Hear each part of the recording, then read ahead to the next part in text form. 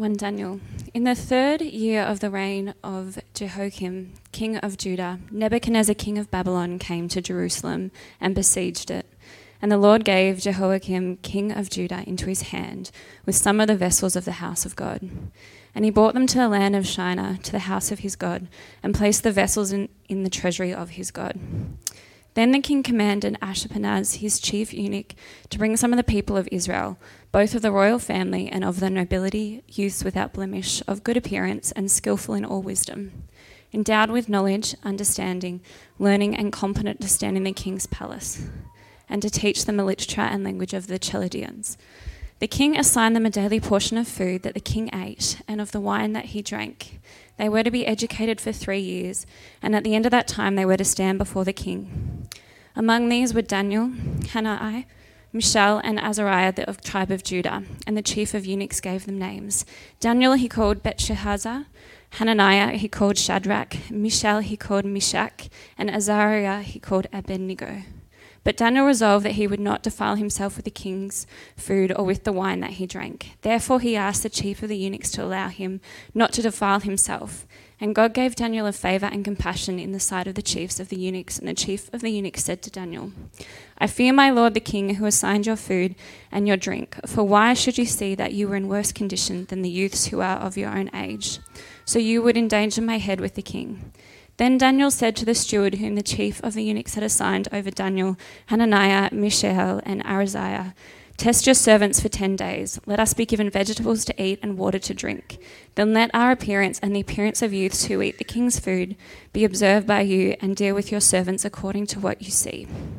So he listened to them in this matter and tested them for 10 days.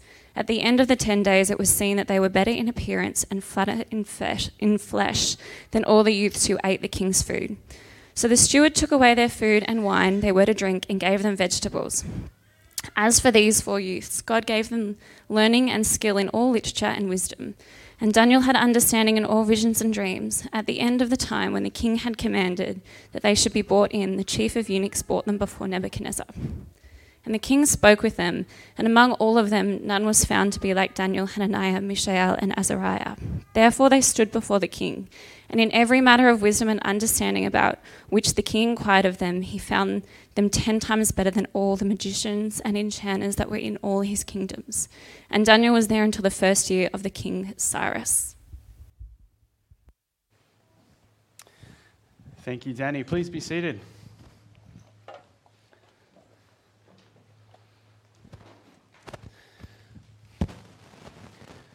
Well, as you can see, the title of today's sermon is Faithfulness in a Foreign Fiefdom. About an hour and a half ago, it was Faithfulness in a Foreign Kingdom. And then Scott said, you should put Fiefdom in there, because it's, alliteration. And I was like, that's a brilliant idea. So kids, can anybody tell me what a fiefdom is? We've only got a few kids here this morning, got a few in isolation. Anyone? Nope. Well, any adults? Can any adults tell us what a fiefdom is? I think there's one over here. Taught it this week. There you go.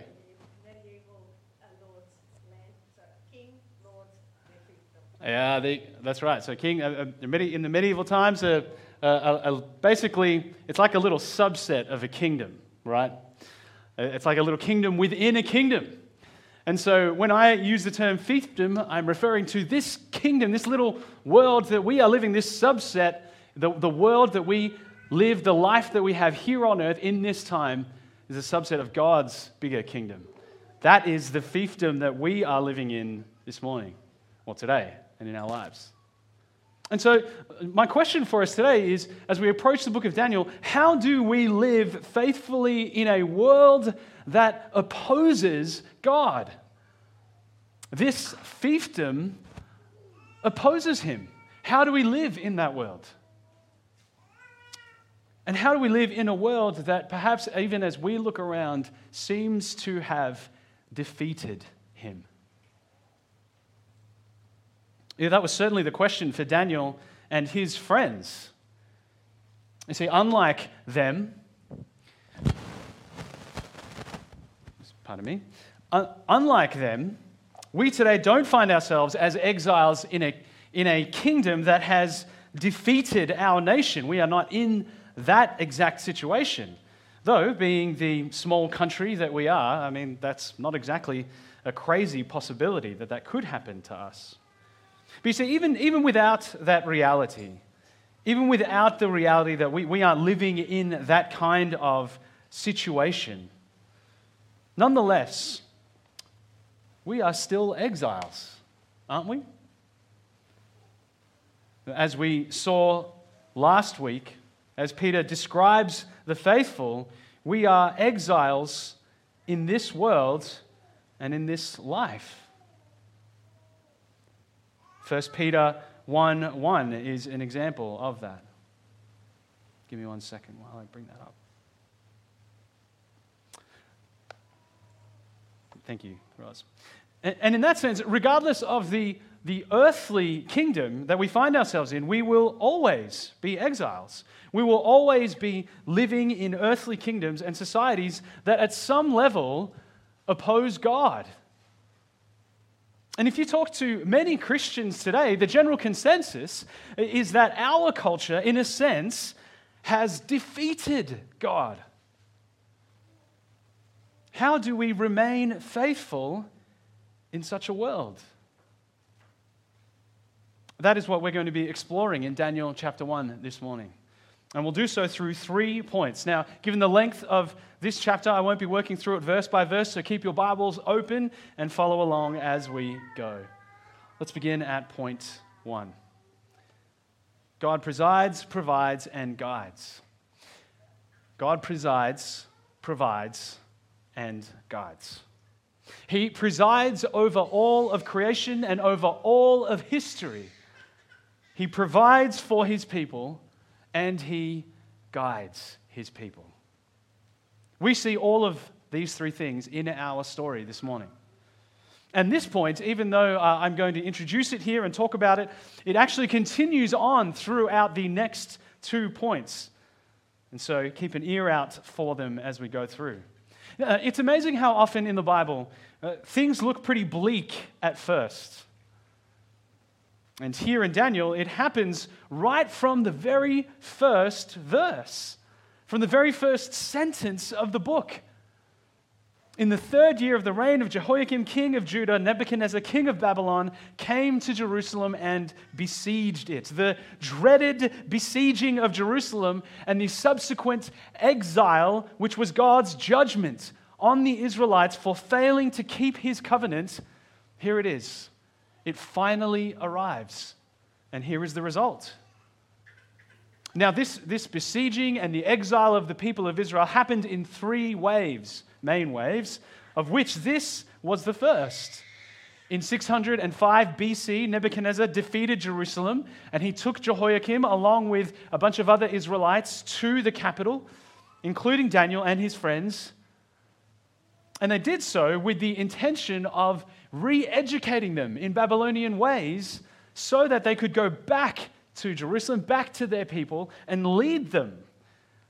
The idea was that these people that they spent 3 years re-educating could go back and basically be the puppets of the puppet master, the Babylonian Empire.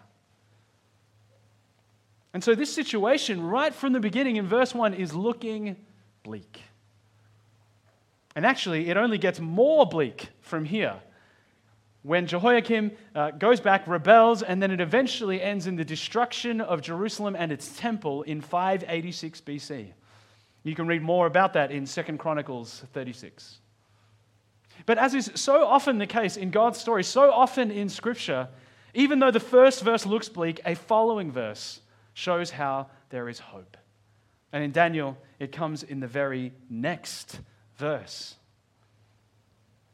Here is Daniel talking about how the king of Judah, the one who sits on David's throne, the one who is supposed to be a representative for the Lord.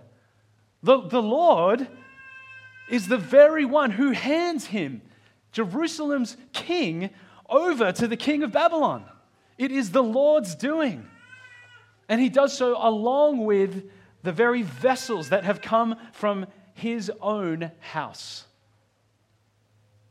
Now, this may not seem like a big deal, but you need to remember that the house of God, also known as the temple, was the very center and symbol of the worship of the Lord in Israel. It's the very thing that the false prophets in Jeremiah tried to claim would protect the people of Israel when Jeremiah was trying to warn them of the coming judgment. As they said, this is the temple of the Lord, the temple of the Lord. We are indestructible because we have the temple. And you notice the play on words in these first couple of verses in Daniel. The verses from the house of God are now being brought to the house of Nebuchadnezzar's God. The false God is the one who is now receiving the vessels from the true God. Now, this is a sign of the Lord's defeat, if there ever was one. This is basically like trophies for Nebuchadnezzar's God, bringing them into his house, proof that the God Marduk is more powerful than the God Yahweh. We're going to take these straight to Marduk's pool room. And not only is that an obvious statement, I mean, we read that now and we think, oh yeah, of course. But actually we see this practice mentioned in other ancient texts, like the Cyrus cylinder, which was created in 539 BC. And that this was the reason why they do it. It's basically a statement which says, if your God's things end up in our God's house, then clearly our God is greater, is stronger, is higher than yours. And to highlight even more the fact that the Lord has seemingly been defeated by his enemies, Daniel here describes, he uses the old name for Babylonia, Shinar. Now, I like that the ESV actually translates this as Shinar and keeps the old name rather than using the new name of Babylonia, which some other translations do. Because Daniel here is using the term Shinar, the name Shinar, to point to the fact that they are now in the very center of a land that opposes God. How do we know this?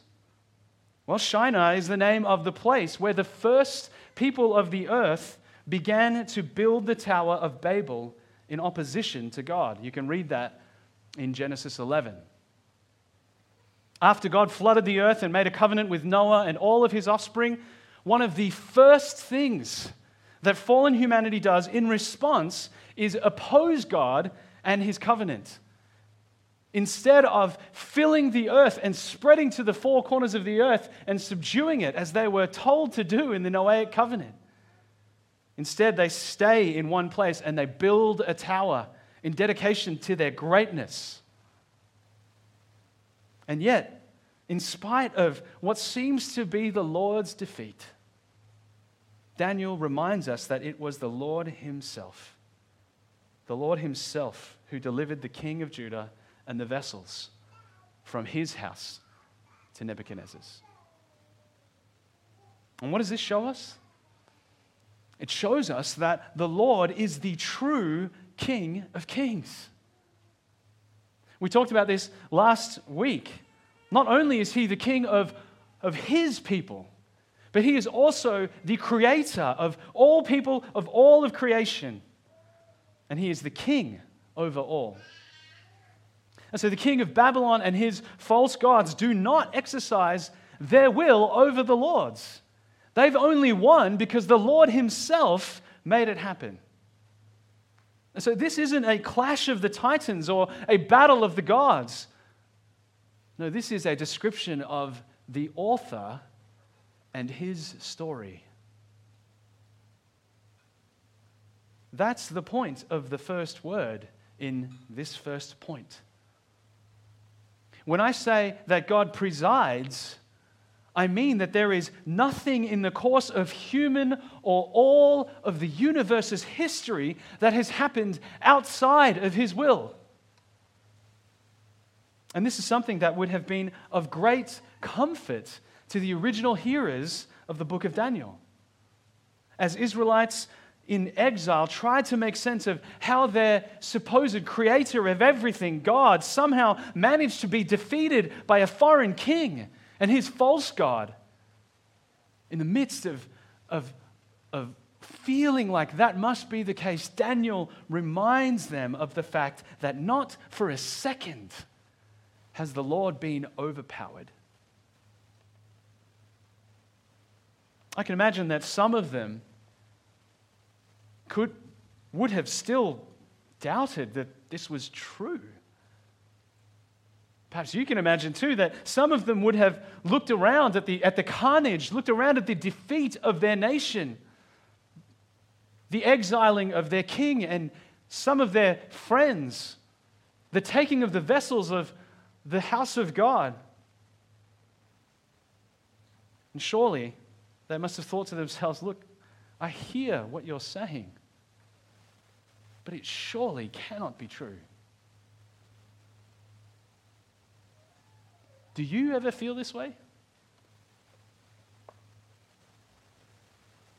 Do you ever feel sometimes like perhaps God has been defeated? What a timely word, what a timely truth this is for us. I mean, it's always timely because it's the word of God. But as I mentioned, our own nation is becoming increasingly opposed to God. And not only that, but the relative peace that we have enjoyed in our world over the last few decades is becoming increasingly unstable. If you've been watching the news, the events of the last few days in Russia and Ukraine once again force us to think about where God is in the midst of such turmoil. Now, it is not only having a direct impact, is not having a direct impact on us just yet. But perhaps you're one of the people, one of the many people who are worried that this conflict could spiral into another world war. It is certainly being called the biggest attack on another nation since World War II. How do such tensions, how do such bleak possibilities make you think about God? How do they make you think about whether He really does preside over all things, preside over all nations, including Russia, Ukraine, the US? Have you ever considered how you would respond if you actually were in a position similar to Daniel's? An exile of a conquering nation. You see, for many, it's just too much. The thought of such devastation causes people to look around at the defeat, to look around at the destruction, and say, surely God has lost. As I heard one atheist commentator say, well, if God is ruler over all, He's doing a pretty bad job of it. Even if you have learned and reminded yourself of the truth in times of peace, and you are convinced of it, it's going to be hard enough already, having done that, to remain anchored in truth in the face of so much suffering and so much carnage. I read a piece just a couple of days ago by a pastor and a professor of a seminary in Kiev, in Ukraine. Of course, they are terrified of the things that are unfolding in their nation. This nation which he and his wife and kids came to serve 6 years ago. And yet they've decided to stay. They continue to serve their church, to continue to serve their local community, and they have seen the blessings of that, even over the last few days. And they still might flee if the situation gets worse. But these are the words of brothers and sisters who know the truth of God's sovereignty, even when it looks like He has lost. He says, we have decided to stay, both as a family and as a church. When this is over, the citizens of Kiev will remember how Christians have responded in their time of need. This was the truth that Daniel and his friends knew. God presides over His creation. He presides over His story. and over his people. How can God's people continue to live faithfully in a world that opposes them?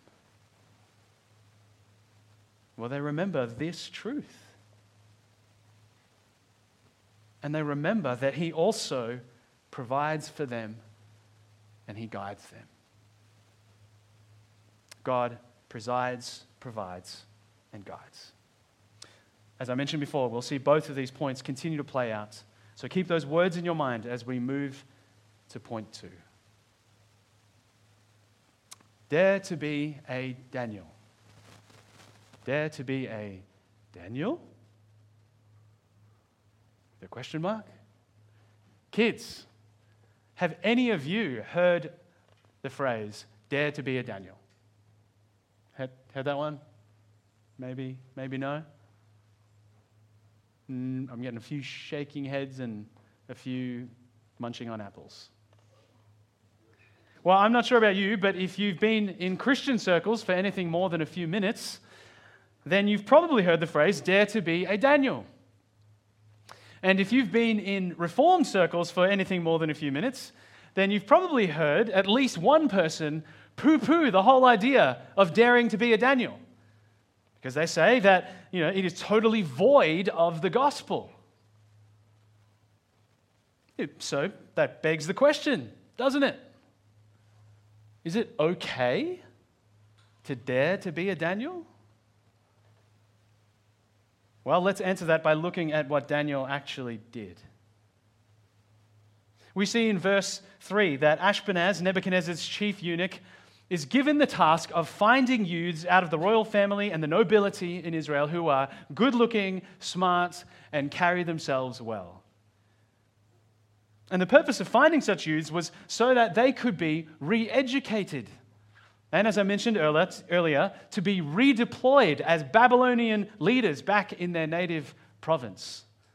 I suppose you'd probably call that a fiefdom, going back there. You see, when you have locals representing the ruling empire, the people are much less likely to rebel or try and create a fuss. It feels less like they're actually being oppressed. But make no mistake, the things which these young Israelites were being forced to do were part of a bigger plan to change their identity. Being taught Babylonian literature and language included not just their greatest authors, but probably their sorcery, their astrology, their beliefs, their religion as well. One of the reasons we know this is because this is the term Chaldeans not only refers to a people group in Babylon, but it is also a term used to refer to astronomers or wise men. We see this throughout the book of Daniel, like in the next chapter, in verse 2. The point is, they wanted to turn these good Hebrew boys into good Babylonian boys. And you see that most clearly in the changing of their names. Daniel, meaning God is my judge. Hananiah, meaning Yahweh is gracious. Mishael, which means who is what God is. Azariah, meaning Yahweh is a helper. Changing them to Belteshazzar, O lady, wife of the god Bel, protect the king. Shadrach, I am very fearful of God, or command of Aku, the moon god. Meshach, meaning I am of little account, or who is like Aku. Abednego, meaning servant of the shining one, or Nebo. They had their names changed, and they were taught Chaldean ways. These are two ways that the Babylonians sought to change these Hebrew boys. And they also tried to do it one other way, but that's where Daniel drew the line. He drew the line at food. You know what they say? The way to a man's heart is through his stomach. So obviously in this case, that's also why Daniel said he would draw the line. Let's read verse 8. But Daniel resolved that he would not defile himself with the king's food or with the wine that he drank. Therefore he asked the chief of the eunuchs to allow him not to defile himself. That word defile there should make your ears prick up. It's helpful for us in English because we generally use the term defile in a religious or in a sacred sense. And that is most likely what's going on here. Isn't it so interesting that of all the things that they were being forced to do in these re-education camps, this is the hill that Daniel chooses to die on? I mean, having your name changed, I would have thought, is a pretty big deal, especially when it's being changed from one that is faithful to the Lord, whom you worship, to one that represents a false god. Kids, can you imagine if the government came in and said, we're going to change your names, even though your parents named you this, and they thought, really hard about it, and there's relationship to their faith in it, and they said, no, we're going to give you completely different names that have nothing to do with what your parents have said and with the beliefs that they hold. How would that make you feel, do you think? We're a quiet one today. Not great, I'm sure. And you know what? Given verse 11 in chapter 1, it may be that Daniel and his mates, they didn't actually really cave on this point, but they politely allowed the Babylonians to keep calling them their Babylonian names. But they just said, okay, you can call us that, but we know what our names are. And it could very well be that learning the beliefs of other nations did not actually pose a problem to Daniel and to his friends. In some ways, that can actually be a good thing that we as Christians can learn from. It is good to know the beliefs of the people around us. The Apostle Peter encourages us to have a good defense for the hope that we have. And one of the ways that we can do that is to engage with the wisdom and the ways of the world that we live in and show why Christianity stands tall among them. So, why the food thing? Well, a few reasons have been suggested. One, maybe it was for health reasons.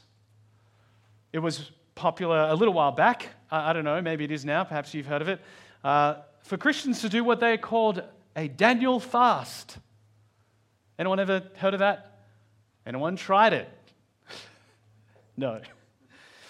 I think it was really just an excuse to try and eat healthily and try and lose some weight and make it sound like it was being really spiritual. At the same time, because, I'm being like Daniel. I think this is extremely unlikely that it's the reason, given that Daniel most likely knew that this could land him in serious trouble, and nowhere in Scripture do we see that, eating healthily is a hill to die on. Another explanation would be that the Israelites had kosher food laws. They had to eat, according to Leviticus and other commands in the Pentateuch, food prepared in a certain way. And so the way that the Babylonians were serving it up to them would have ruled out the food for them. But given that Daniel mentions wine specifically in this verse, and that wine was only off limits to Nazarites, it seems like perhaps there might be more going on here. Another explanation is that perhaps they didn't want to eat food offered to idols. Something that Paul would pick up on later in his letter to the Corinthians. But the problem with this explanation is that the vegetables that they would have ended up eating most likely would also have been the same food offered to idols. They would have been in the same boat. And so one of the other issues with both of these explanations is that it seems possible that Daniel actually eventually didn't even have a problem with eating the king's food. We read about it in Daniel 10, verse 3, that he abstained from eating these things, which means that, well, he probably was eating them by that stage in his life. So, whatever the specific reason, and I think it's likely that these elements, the three that I just mentioned, except perhaps the health one, probably had a role to play in the decision-making process for Daniel. It's important to note that what the Israelites ate was a significant part of their identity in God. Therefore, for them to just give up what they ate, something which was a sign of being God's people and effectively conceding that they were now Babylonians who worshipped God, I think that is the reason why Daniel drew the line. And so here we see how God guides, how he guided Daniel, how he guided his friends. Now, it's totally possible that God clearly spoke to Daniel, like he had done with other prophets before him. We saw some of that with Elijah when we preached through Kings, and you can read about that many times with different prophets in the Old Testament. And given what God does actually reveal to Daniel later on in the book, it's certainly not hard to believe that that's how God guided him in this. And it's also totally possible that Daniel had simply been well taught by faithful parents about what it means to be faithful to the Lord. Well, either way, God guided Daniel in faithful obedience, and that meant choosing to die on this hill. And I reckon the king of Babylon probably knew that this was at stake. It could very well be that this could have cost Daniel his life. And were it not for the fact that the Lord presided over the whole thing and provided him with favor and compassion, then that very well could have been the outcome. You see, God gave Daniel favor and compassion in the sight of the chief of the eunuchs. How is it that the Lord granted him favor and compassion? What did that look like? In verse 10, the chief eunuch makes it clear that his life would be in danger if he did what Daniel requested. Perhaps compassion was shown on Daniel in the fact that he didn't just report him straight away and get him killed right then and there for making such a request. Or perhaps it was compassion shown through him, turning a blind eye to what one of his middle managers decided to do for Daniel and his mates. You notice how Daniel went to the top, didn't get what he needed, so he went to the next guy down, who was happy to help him. We see that in verse 11. He says, and the steward allowed him to be tested for 10 days. And so they were given vegetables to eat and water to drink. Now, for the record, I don't think the science has changed on food and what it does to your body since the time of Daniel. I don't think the difference between the vegetables of 6th century Babylonians and the vegetables of modern day Australians would have a vastly different effect on our bodies in comparison to meat and wine. Which is why Daniel's request and the eventual result, well, they're actually not what you expect. I don't know about you, but whenever I read this, it was only as I was studying it that I realized that there was always something in the back of my mind thinking, but that shouldn't happen, right? But I guess it just does. And I never really gave it any more thought. I mean, after all, think about it. People do the Daniel fast these days. They don't do it to gain weight. They do it to lose weight. If you take out all of these rich sources of protein and fat and sugar that you find in meat and wine and all of these other things, then you're going to end up less fat if you're just eating vegetables and water. And not to mention the fact that 10 days, that's not exactly a huge amount of time to see big changes in your body. No, what we see in verse 15 is the result yet again of the hand of God. Daniel doesn't mention it explicitly, but I think that in following the Lord in this and planting a flag of being obedient to him here, God provided.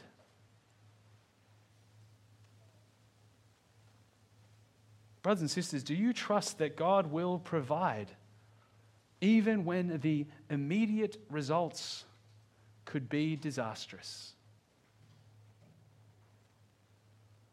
I mentioned the pastor in Kiev before. you can bet that their belief in God's provision is being tested.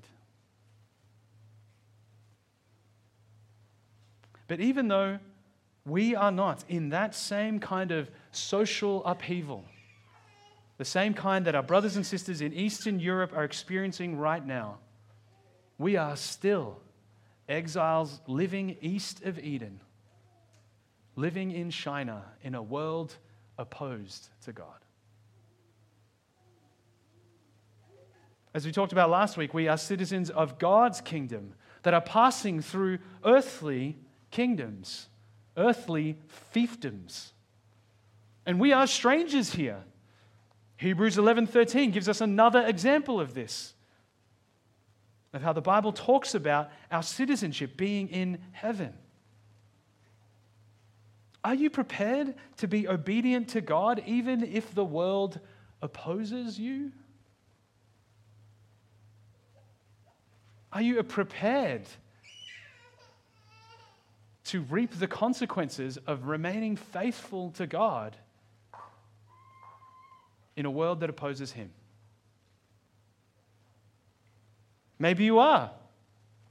And maybe you are ready to die on every hill. If it were you, you would have talked to the chief eunuch about all of these things. Nope, not changing my name. Nope, I'm not learning the magical arts of the Chaldeans. Nope, not eating that food. Perhaps that's you. Could there be more wisdom in thinking about which hills are the right ones to die on? Sometimes we can be quick to jump onto Christian bandwagons that others are jumping onto. Moral outrage, after all, is the order of the day. So, brothers and sisters, those of you who are more likely to move in that direction, who are ready to stand defiant against the kingdoms of this world, let me encourage you to slow down and assess which hills are the ones to die on. Or perhaps you're not ready to die on any hills. As a matter of fact, you quite like the hill. The grass is green, the view is great, the food here is excellent. Why do I want to die here? I don't want to die on this hill, I love it. If that is you, brothers and sisters, it is absolutely essential to know that a life of following Christ will, at some point or another, if it hasn't already, put you in opposition to the world. That world, this kingdom which will try and pressure you and mold you into its anti-God ways. And yes, I understand that it is difficult to know what the right hill to die on is. And at our members' meeting this afternoon, I'm sure we will be discussing that in relation to COVID and government orders.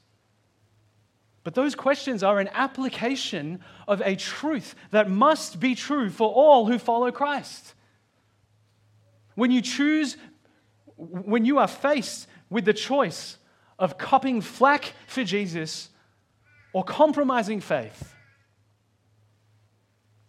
then the latter is never an option. We cop flack every day. And before you are put in that position where the pressure is immense, before you are in that situation where you have very powerful people trying to force you to do things that you know are disobedient to the Lord, you must know that He presides, provides, and guides.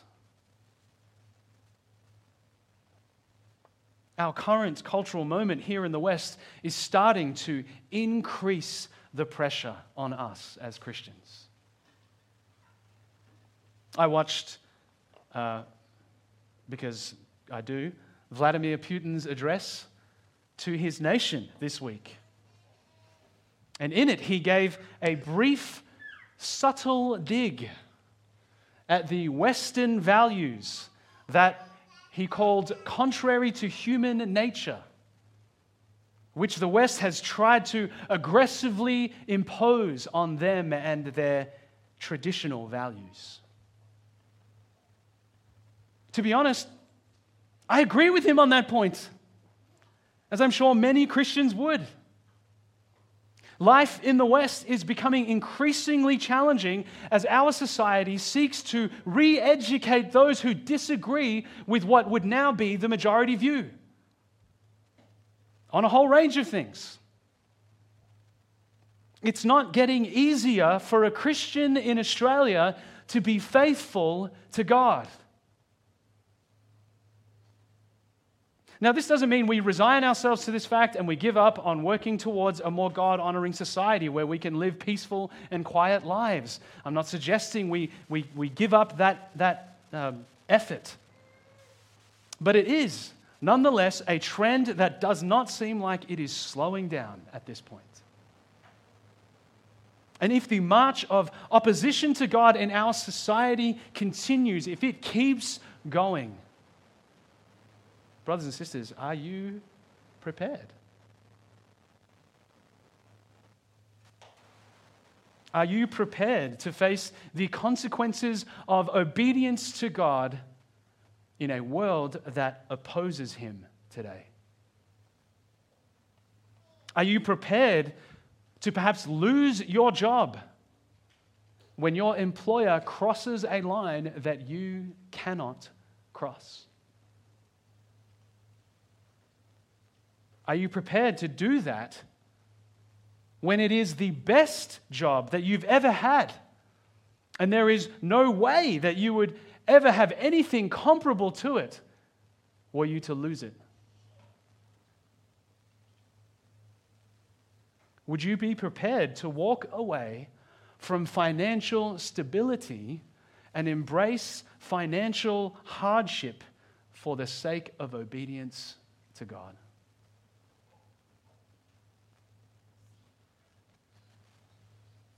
And just in case you think to yourself, well, that's easy for you to say, JR. You're a pastor and you don't have the same pressure that I experience in the workplace. You don't have an employer who is telling you to be anti-God. If I did, that would be very concerning. You don't have a boss telling you to do godless things. Well, while that is true, it's important to remember that my pay comes from you. So for me to be encouraging you to potentially leave your job in obedience to God means decreasing our church's income and therefore my pay, especially with our church at the size that it currently is. It is not without risk or cost to me either to exhort you in this way. But I, just as you, serve a higher king. One who is not Lord of Fiefdom.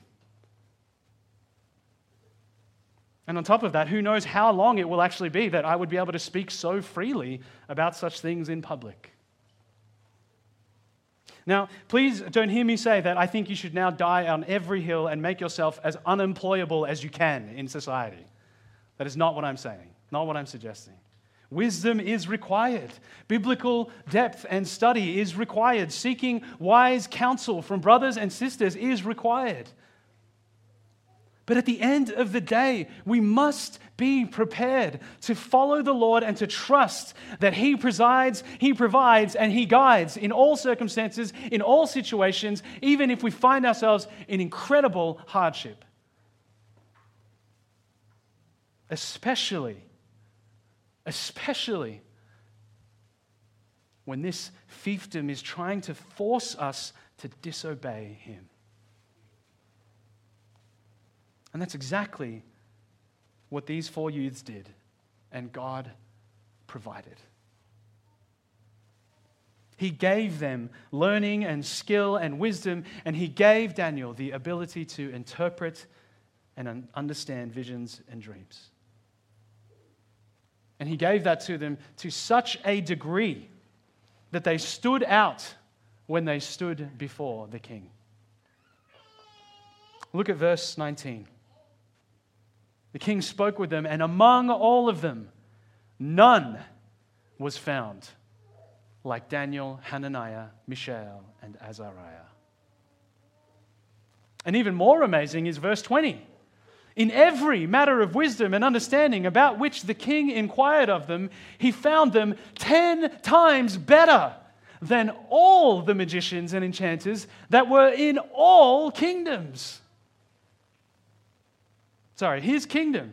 10 times better. That number indicates a complete eclipsing and a complete overwhelming of the competition. You can't really get more hyperbolic than this. 10 times better in all the magicians and all the kingdom. I think this is another example of something that is true still today. That is, the wisdom that comes from the Lord is 10 times better than the wisdom that comes from everywhere else. And this is not just a subjective kind of better. God's wisdom is anchored in truth, and that is why it is better. But the observation here shows just how much better God's wisdom is when compared to all other pretenders. And this ought to still be true for us as Christians today. Again, like we looked at last week, followers of Christ should have lives that speak volumes to the watching world. You see, I say that because wisdom is not just intellectual knowledge. It is applied life of the truth and wisdom of God. Of course, it's not always going to be the case that we will be received favorably by the world. Shinar openly opposes and rejects God. But Scripture makes clear that our lives ought to be so honorable that even though they may not like what we say or we believe, there is something about our lives that is compelling. Peter, again in 1 Peter 2. Keep your conduct among the Gentiles honorable, so that when they speak against you as evildoers, they may see your good deeds and glorify God on the day of visitation. A classic example of this is the very thing that Daniel demonstrated in this passage. When Christians remain firm in their obedience to God, even in the face of opposition and possible death, and do so in such a way that is humble and trusting in God's sovereignty, that speaks volumes to the watching world.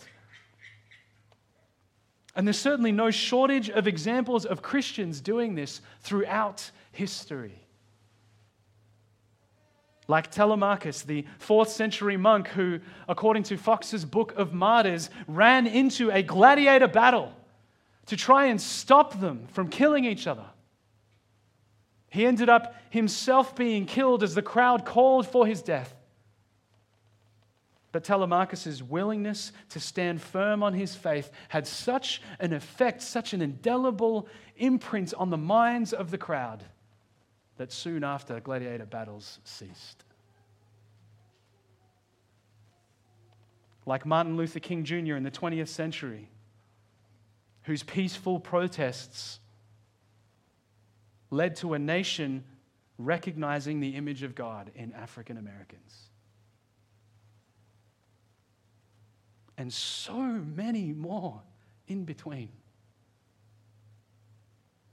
Examples that you will find in the pages of public history today, and also examples that now only God knows about. Christians remaining faithful and obedient to God in a world that opposes Him. So is it right to dare to be a Daniel?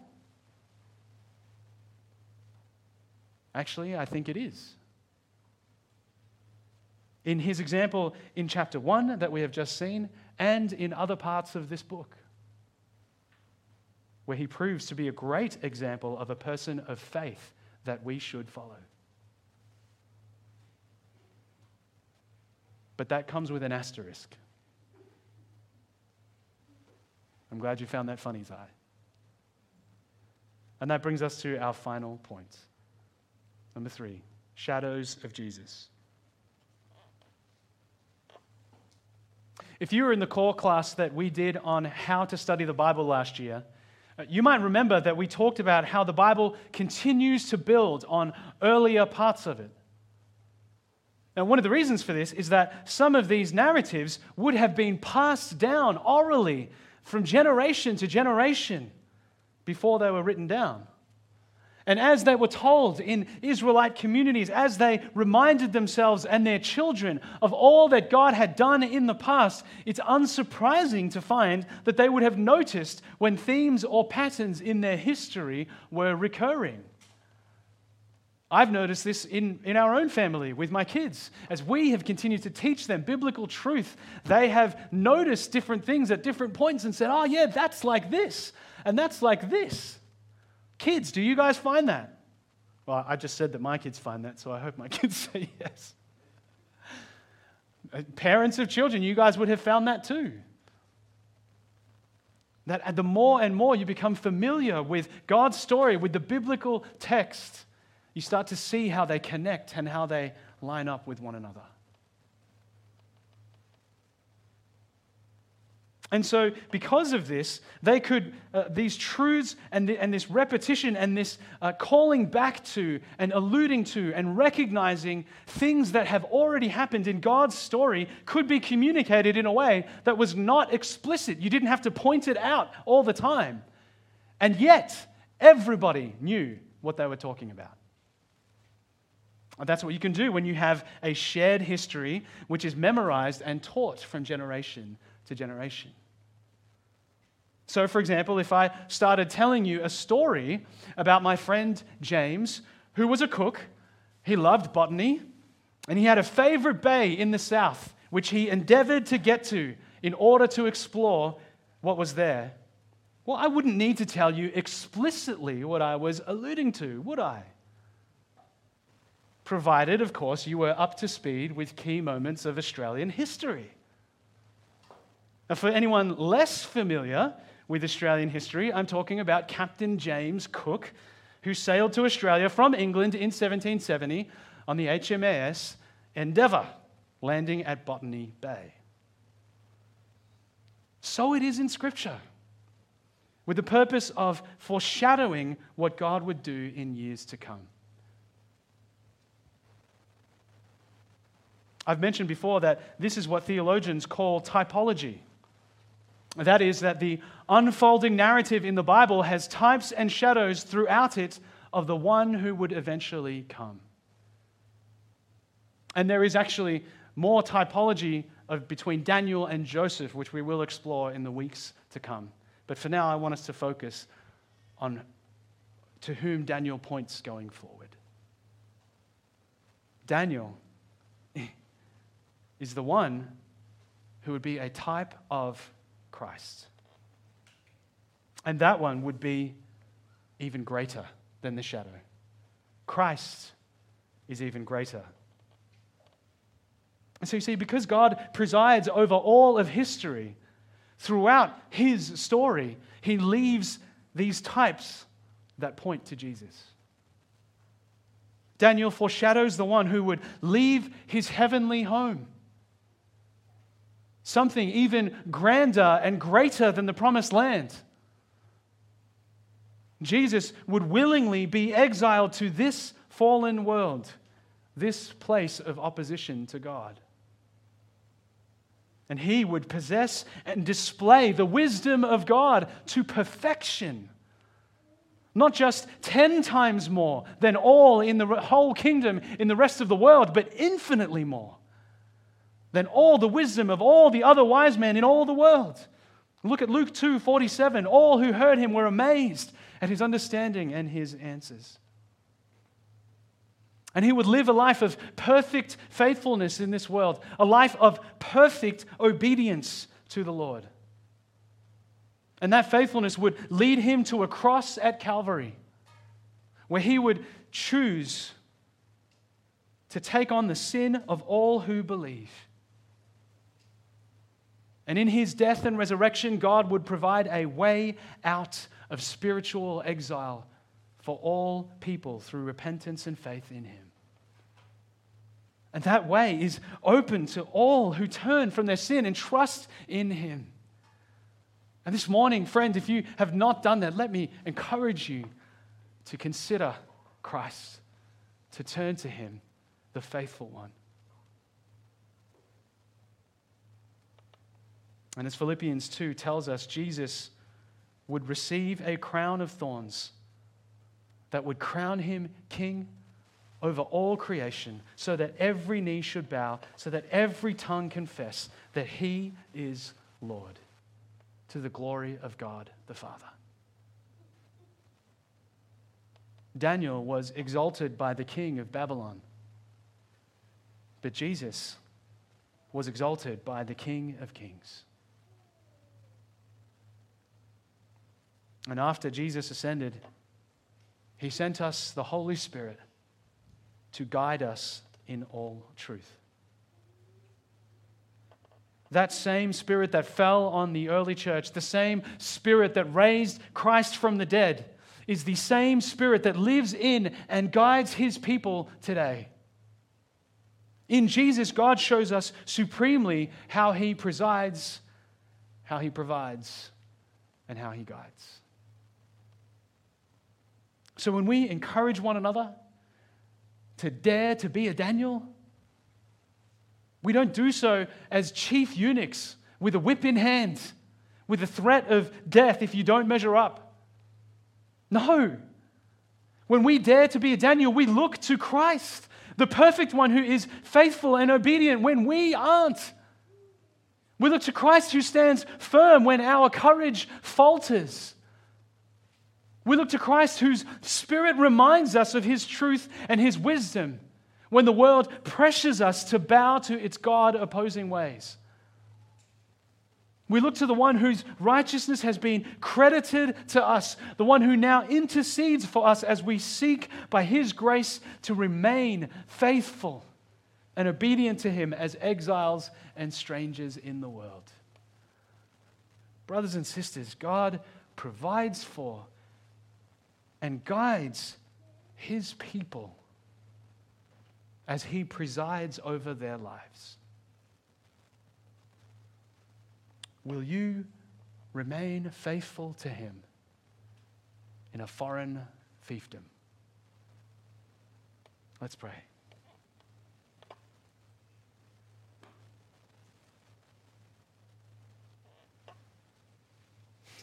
Father, we praise you and honor you because you are the one, the author who is above all, who has written and continues to write history. Lord, as we meditate on your word in Daniel, how you worked in his life and in the life of his friends to display your glory and lordship, how you guided them in faithful obedience. Lord, may we see in them great examples.